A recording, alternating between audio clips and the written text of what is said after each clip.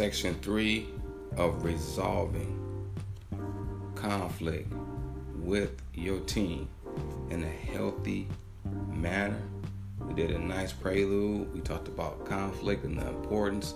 Now we're transitioning into the 5 methods that we can use to help our teams resolve conflict. And on one of these sections, we'll go through an example, a practical example, in order to equip us. You gotta have practical application anytime you're getting taught anything. You can get taught something in abstract form. You can get taught something in regards to it just being mere knowledge. However, we need to have the practical application of what we are taught. Nobody will follow an individual for a substantial period of time if that person is not producing the fruit as to what they claim that they know. It doesn't happen like that in life. Therefore, I want to give you the practical steps. 1, 2, 3, 4, 5, so on and so forth, on how to resolve conflict with your team in a healthy manner. Utmost importance. My favorite word is key, critical, important, because we're passing on a character attribute to the next generation. And if you're not familiar with generational curses have a negative connotation of negative strongholds and impediments and stumbling blocks that our families have ingrained on the inside of us, the tradition and culture, and the result of it is unhealthy, dysfunctional relationships.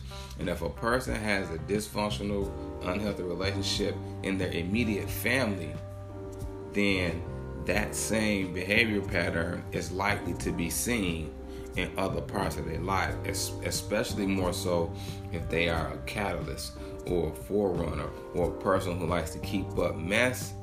Normally, you will find them having unhealthy relationships in every other relationship or in every other phase of life, not only on a personal level, but on a professional level, finances, all areas of life can fall under that umbrella.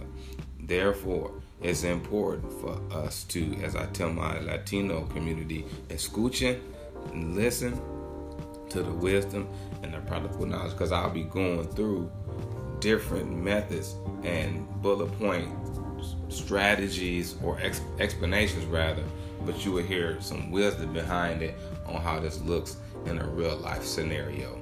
Let's go with the first one. Competing characterizes the individual who pursues his or her own concerns, sometimes at another person's expense. Most times all the time it's at another person's expense. If a person has a competitive personality, it's never about them, or it's never about us. It's always about them. So it's a person that's in relationship with them, whether it be a sibling, whether it be, let's say, a parent, teacher, loved one, romantic partner. If they find themselves in a power-oriented mode, it always takes away from the other person that's involved in the conflict or in the relationship, and it also stagnates or freezes their growth and development. These individuals don't shy away from conflict. They look for conflict with the wrong motive. The motive is, I want to make sure that you feel what I'm saying. I want to make sure that I get my point across. It's very difficult to be not in a relationship, but in a conversation with this type of personality, because even if they say that they hear you, they really don't, because it's all about them. And that's a sign of rejection as well. Also, uses situations to stand up for his or her rights, defend a position that he or she believes is correct. There is nothing wrong with standing up for what you believe in, as long as your motivation is not from a power-based oriented perspective.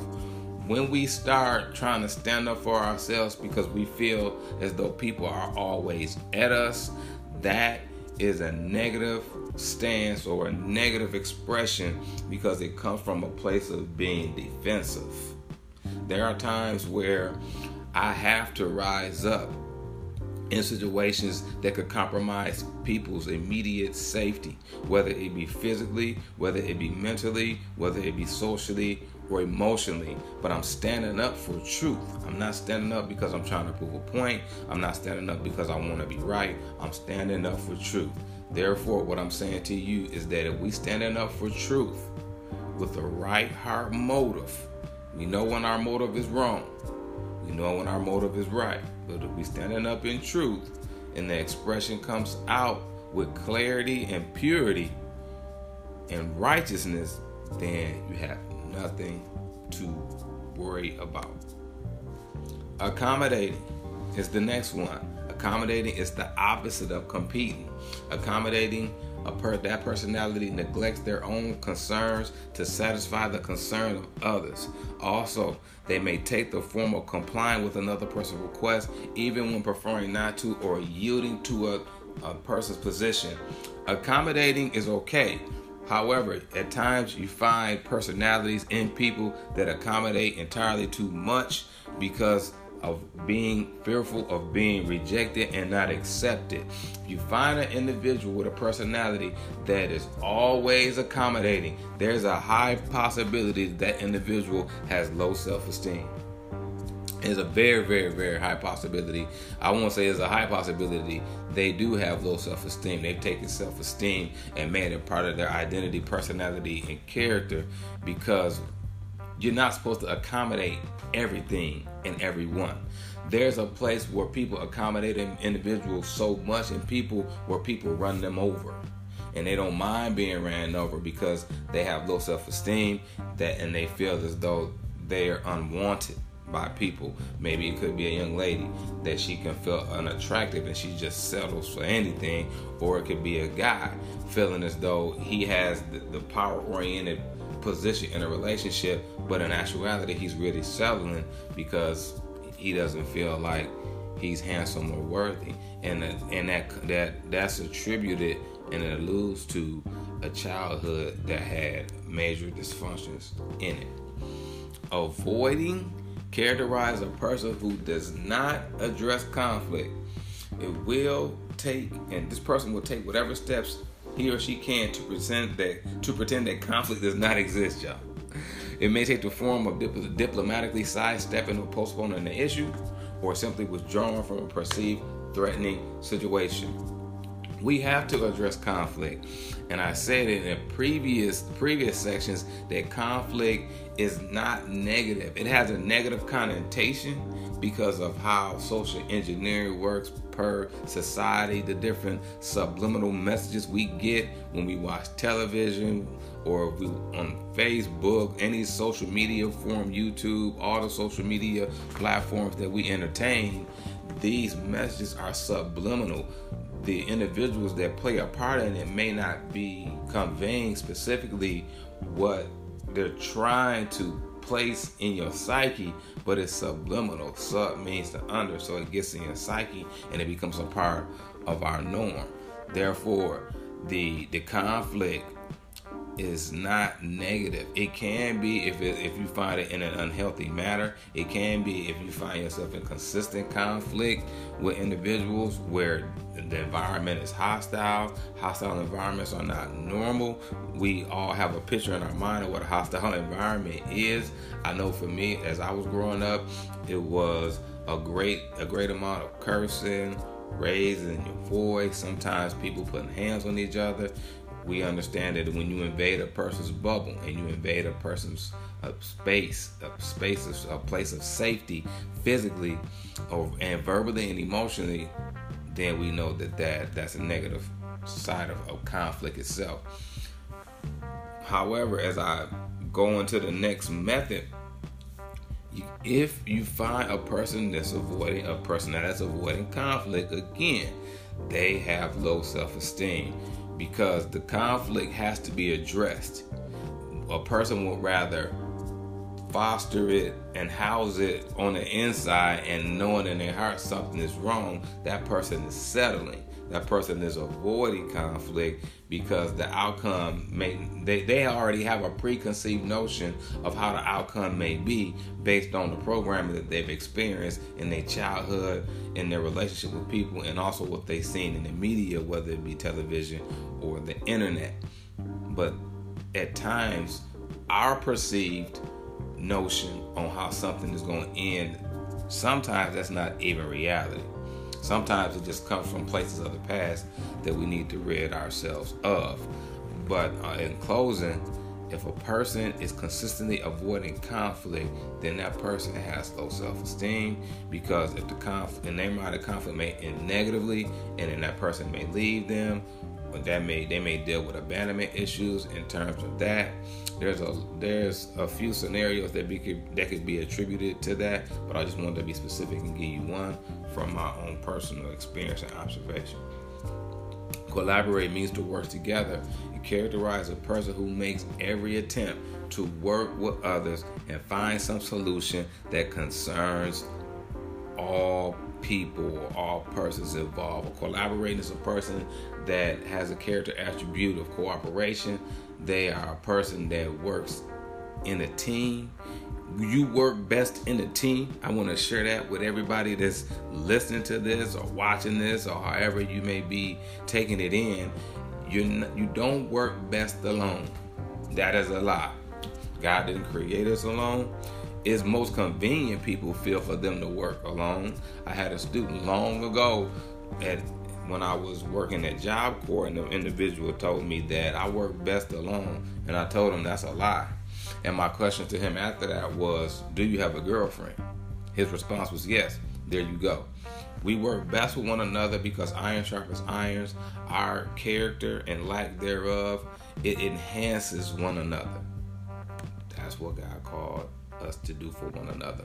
Compromise characterizes the individual who falls between competing and accommodating. Wants to find an expedient, mutually acceptable solution that partially satisfies all parties involved. Might involve splitting the difference, making an exchange or concession, or seeking a quick middle ground position. Now, a person that's in the compromising mode is kind of, because I'm just looking to hurry up and get it done. I'm just looking to hurry up and try to expeditiously and mutually find an acceptable solution. And sometimes we don't get to the root of the issue when we move in that type of speed, and conflict issues are still left unresolved. So be aware of that and watch out for that. And my question to you listening to this or watching this is, which style would your team best says describes you? Which style would your team says best describes you? Now, I've attached the animals to the different character, not the character, but I've attached the animals to the different styles of resolving conflict. And you have, number 1, competing shark. Number 2, accommodating teddy bear. 3, avoiding turtle. 4, collaborating owl. And 5, compromising fox. This gives you the opportunity to internalize the different styles of resolving conflict in association with the animals. And I ask you a question. Third request: which style would your team says best describes you? And I would ask you to ask them. And now I'm asking you, which style best describes you? Are you a competing shark? Are you a compromising fox? Are you a collaborating owl? Are you avoiding teddy bear? Or are you accommodating? Or you are a accommodating teddy bear, avoiding turtle, collaborating owl, compromising fox, or competing shark? Why is this important? Because we must know which style best fits us, go to the definition of it, and then assess our relationships and the health or the lack thereof, healthiness in our relationships. Example, let's say, for example, hypothetically speaking, which I'm not, I would say I'm a competing shark. I normally function in the capacity of a competing shark, which is a person that is not divested or interested in how the other person feels. It's just all about them. Then I have to assess the health of my relationships, whether we're speaking about a personal or a professional level. Now, a competing shark does not have to be a personality that has to be loud. It just has to be a personality that does not listen, because it's all about them. If I were to assess that, then there's some adjustments that have to be made. Why do I find myself competing when I'm supposed to be working with this individual as a team? Whether we're speaking about a personal relationship romantically, a family relationship, a sibling, or a professional relationship. Maybe it's one of my partners that I partner with that I feel as though I'm competing with. They're requesting things of me. They're requesting documentation, times to be at the location, and I'm not hearing them. I'm not registering. Why is that? And will that produce an unhealthy relationship, which ultimately could affect the people that we've been called to help, which is the youth? Am I willing to salvage that? Which style best describes your team? If my team, if I'm a competing shark and my team is a competing shark, meaning that we function in that conflict resolution style the most, it's inevitable that we're going to have problems. It's inevitable that our household is going to be in an uproar. It's inevitable that our relationship is going to be unhealthy. It's inevitable that my child could take that characteristic, internalize it, transition it into their life, and then it could be passed on to the next generation, which could push us back on accomplishing our God-given purpose, realizing our identity, and fulfilling our destiny. That's how big this is. As we go into the next section, we'll talk about how to resolve or eliminate conflict. But I want to leave you with this. We can resolve, let me erase that. Conflict cannot be resolved on the surface.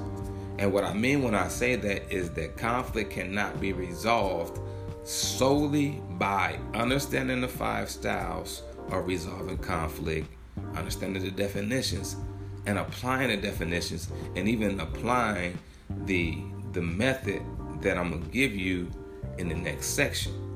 Conflict has to be resolved within. All conflict origin begins on the inside.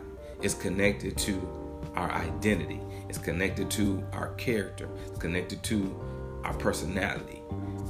But most importantly, the identity, the perceived identity that we have will allow us to resolve conflict for real. Because we can choose to be fake and religious and say this conflict is resolved. And on the surface, it may be. Both parties may agree. Both parties may agree to one resolution itself.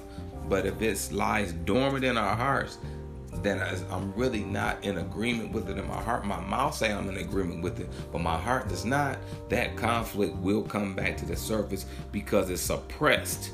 It's not resolved. When you suppress something, you push it down. When you resolve it, it's erased.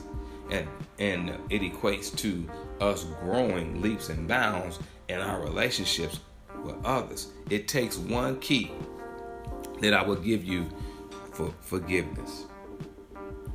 Whoever hurt us, whoever caused us harm, we have to walk in forgiveness. But that only takes place when you understand who you are in Christ. When you understand your true identity, your perception of situations is different. And it's never a person that's harming me. It's a person that has been harmed, doesn't understand the ramifications of their thoughts, actions, words, and behavior. It allows me to walk in sincerity and truth and in ease and walk in forgiveness quickly. You have to go through that process, especially when we're talking about resolving conflict in a healthy way with our teens. We have to walk in our purpose. We have to walk in our identity. We have to walk in who we are because our teens are around us the most. They're picking up these character traits. They're picking up these thoughts, these ideologies, these traditions, us not knowing. because we're passing on a legacy to our kids intentionally and unintentionally. I want to promote and I want to encourage you to be the best version of you, because it not only affects you, but it affects your immediate household, the next generation, the generation to come, and the generation to come after that generation. It's very important. I ask you to not take this lightly, but I also ask you to be the best version of who you are.